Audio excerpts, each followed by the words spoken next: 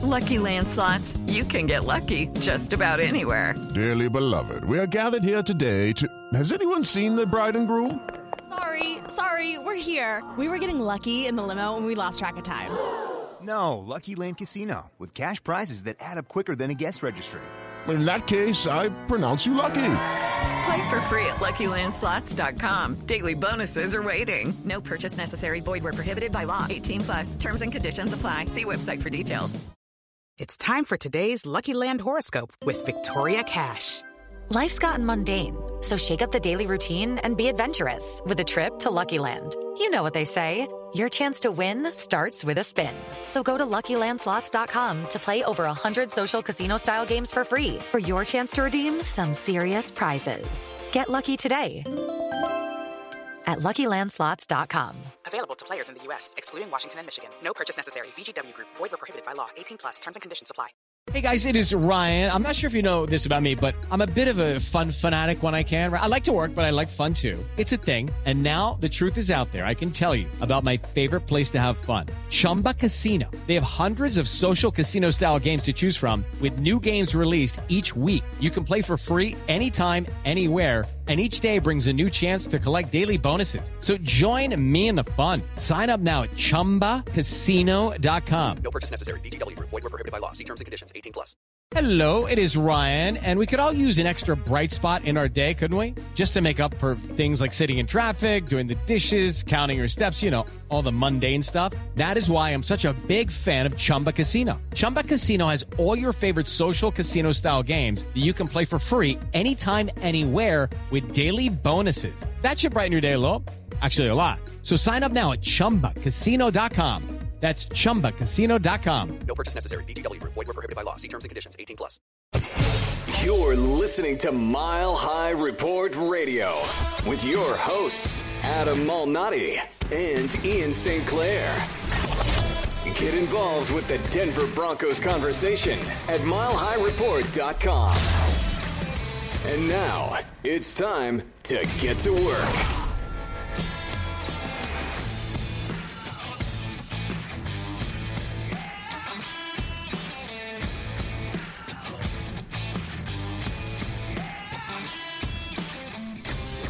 Well, Adam, that was unexpected.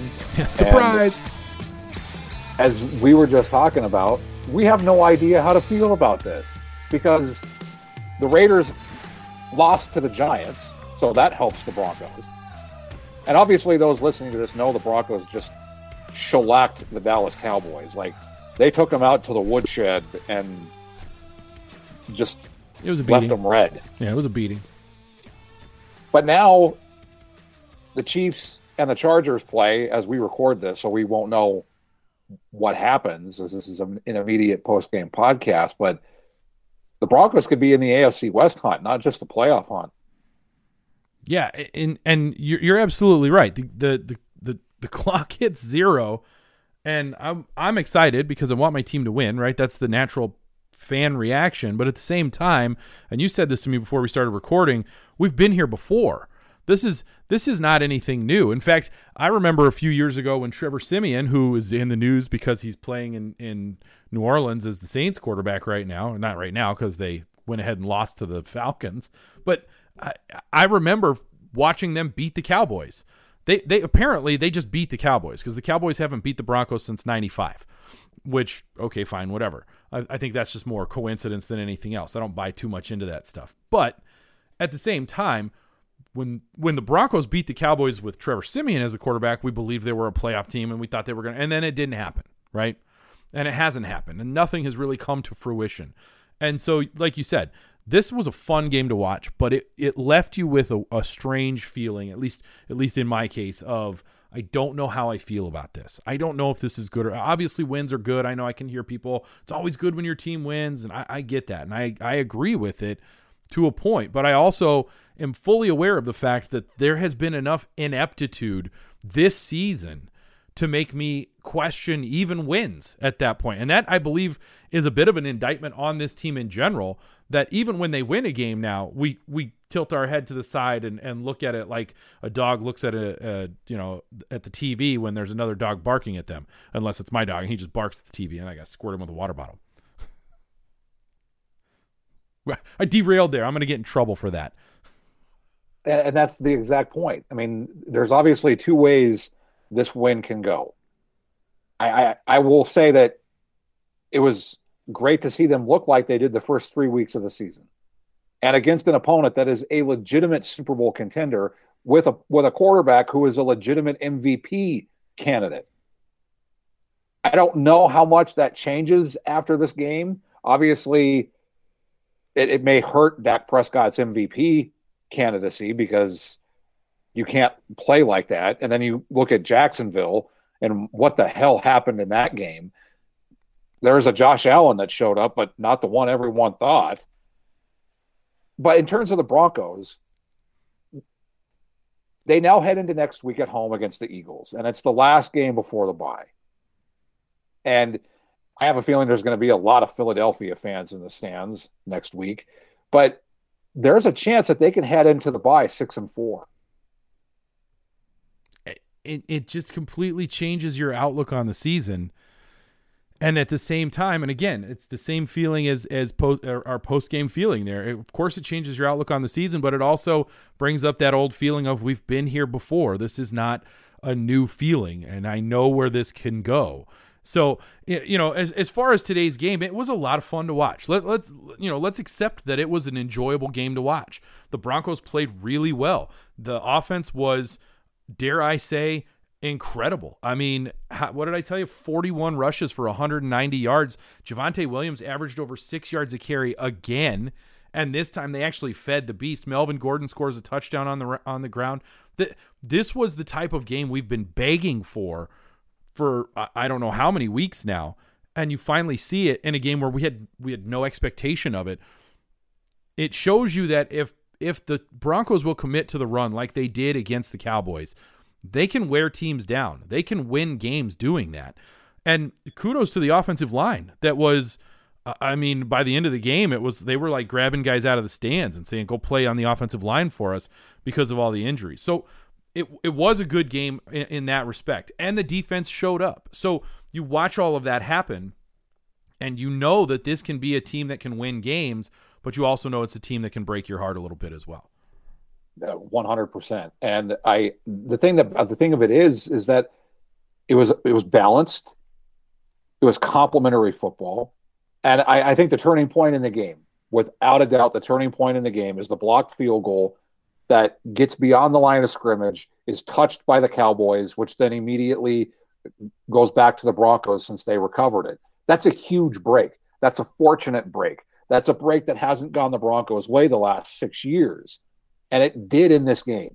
I wonder how the game flips if that blocked punt doesn't move forward and typically goes with blocked punts, 95% of the time, and it stays or goes backward instead of forward. I wonder how the game flips, because then you get the AT&T Stadium crowd into it that wasn't Broncos fans. Kudos to Broncos country for showing up like that. A lot of orange, yep. But I'm curious how the game flips if they don't get that break. But it's great that we don't have to contemplate that, because they then have a huge a drive that eats clock and keeps the Cowboys on the sideline. And at that point, the game was sealed. I mean, it was an impressive effort, not just from the players, but from the coaching staff too. And in terms of our game balls, we give them out after the game is over at Mile High Report as a staff. And I gave mine to Vic Fangio. No one thought this was going to happen. The Broncos were a 9.5 to a 10-point favorite. No one thought this was going to happen. Maybe some people bet the spread because they didn't think that the Cowboys would cover the 9.5 to 10. I totally get that. But an outright shellacking win by the Broncos, no way. So kudos to Vic Fangio for having his team prepared, 1. 2, Pat Shurmur actually having a somewhat awesome play calling effort. And then to the players, for Garrett Bowles is out. Then they lose the backup left tackle. So the third string left tackle comes in. You have Meneers come in to replace Graham Glasgow. didn't miss a beat. I mean, it all worked out swimmingly for the Broncos on Sunday. Yeah, it really did. And it's funny because I know that you mentioned, just the fact that the coaching staff was able to get their team prepared, not only on top of some of the, just the bad play that's been going on, but then you add in the Von Miller trade, which had to impact that locker room in some way. Maybe that is going to serve as it's one of those galvanizing moments where the team comes together and says, we lost our leader. We've got to find a new way around it. We've got to find a new way to do these things. But the other thing that it sort of reminds me of is this is clearly a bit of a trap game. And I have no doubt in my mind that the Cowboys as players and as a team in general, just they looked at the Broncos as, even though they are, coming in at 4-4, who have they beat, right? The Washington football team. I mean, that game didn't even feel like a win. So it definitely felt like a trap game from my perspective. That doesn't mean that the Broncos didn't earn the win and that they didn't show up, but you could tell that the Cowboys get sort of kicked in the mouth a little bit, and all of a sudden they're shell-shocked for a little while. And you're right, that blocked punt goes the other way, and the tenor of the game shifts, and I think maybe the Cowboys can recover. That's the point that I think is important to make here, is that with that play, the game doesn't shift momentum-wise and allows the Broncos to continue to build there. And they do. And Pat Shurmur does a good job of sticking with the run and recognizing that it was working. And you didn't have any huge gaffes on special teams, which is something we've grown accustomed to. You have guys like Tim Patrick who just continue to be a stud week in and week out. I mean, that catch on that touchdown pass was such a pretty catch. And that whole play was so pretty.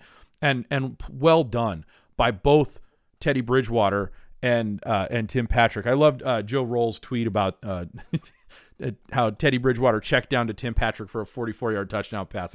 I thought that was pretty funny because he does get called out for the checkdowns, and they do a lot of it. And he is Teddy checked down. I'm fine with that. But every once in a while when he airs it out, it's going to be something that he can do. He proves that he can do it often. So it was a fun game to watch. And again, I keep going back to, this idea of, okay, but it was fun, but now how am I supposed to feel about it? And I think for now, the best thing we can do is feel good about it. And the defense showed up. The defense didn't allow the Cowboys to really do all that much. This was one of those moments where the number 2 defense in the league versus the scoring defense versus the number 3 scoring offense, or maybe I have those reversed. I don't know.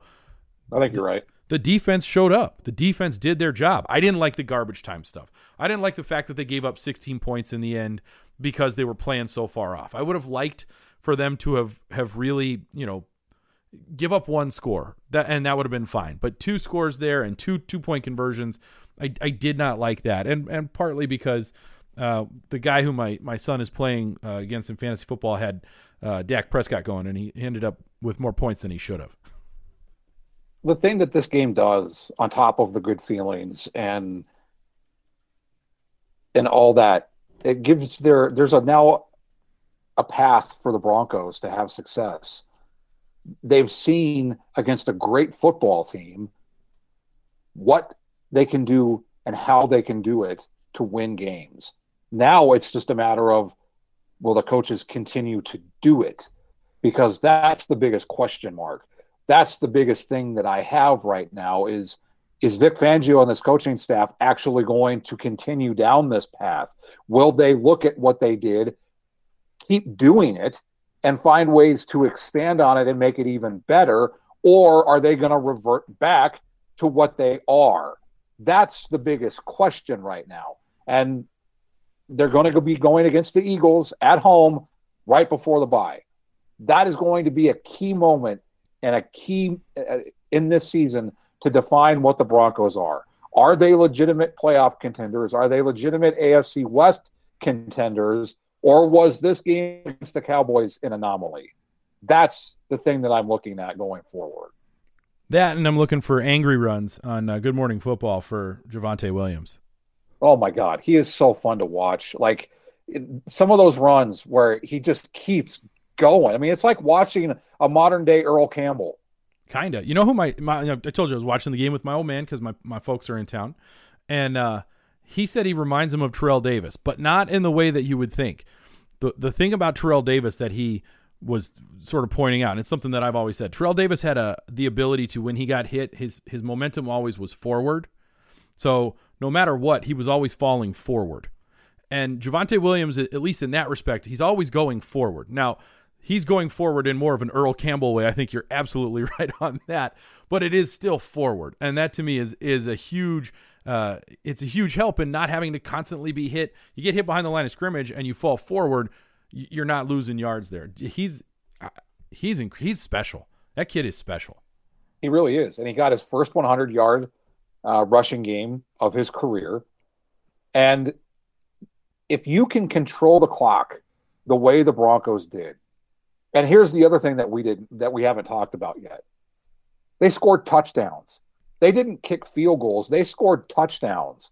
You score 27 points or 30, you're going to win games with this defense, even without Von Miller. Now they're going to get Bradley Chubb back. Hopefully they get Malik Reed back. So you're getting your two best edge players on top of how Jonathan Cooper played, who looked fantastic. Glad you mentioned him.